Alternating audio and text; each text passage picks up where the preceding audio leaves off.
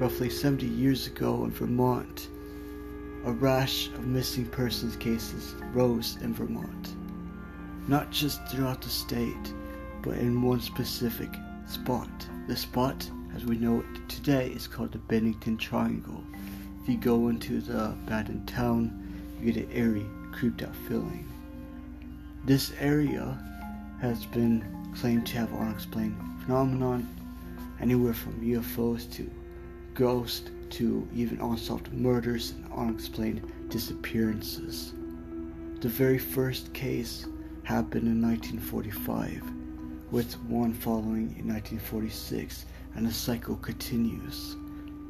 Can we discover what really is happening and what has happened in the Bennington Triangle?